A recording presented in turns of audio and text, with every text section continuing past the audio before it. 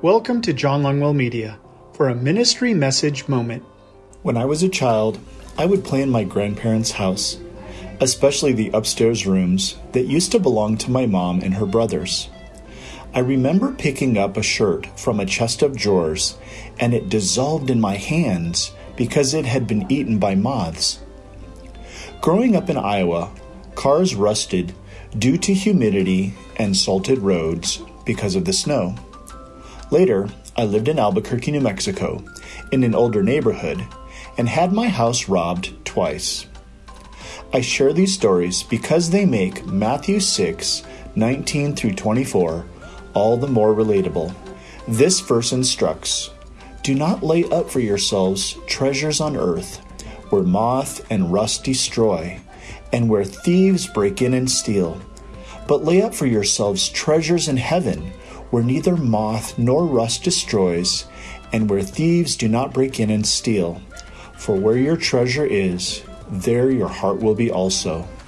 I learned from a young age that things, cars, clothes, and personal possessions, don't last. This didn't dissuade me from enjoying or even owning nice things, as a few years ago I purchased and restored a '67 Camaro.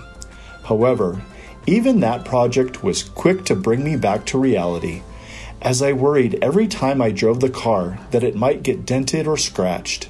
In the end, the cost of maintaining the car surpassed the joy of owning it, and I ended up selling it. What's the moral of our tale today? Simple. God desires that we have no distractions when it comes to our devotion to Him. He gives us a handy way of measuring the object of our affection. Examine where you spend your money, and you will see where your true allegiance lies. God is not against us storing up good things. He just reminds us to pursue things that last and that will go with us on our eternal journey. Lord, help me not to get caught up in the shiny, pretty stuff of this world that is here today and gone tomorrow. Teach me to devote my time, talents, and tender to things of lasting value. Guide me as I invest instead in people and share with them the timeless truths of your enduring love. In Jesus' mighty name, Amen. For more inspirational messages or information about Pastor John Longwell, visit him on the web at www.johnlongwell.com.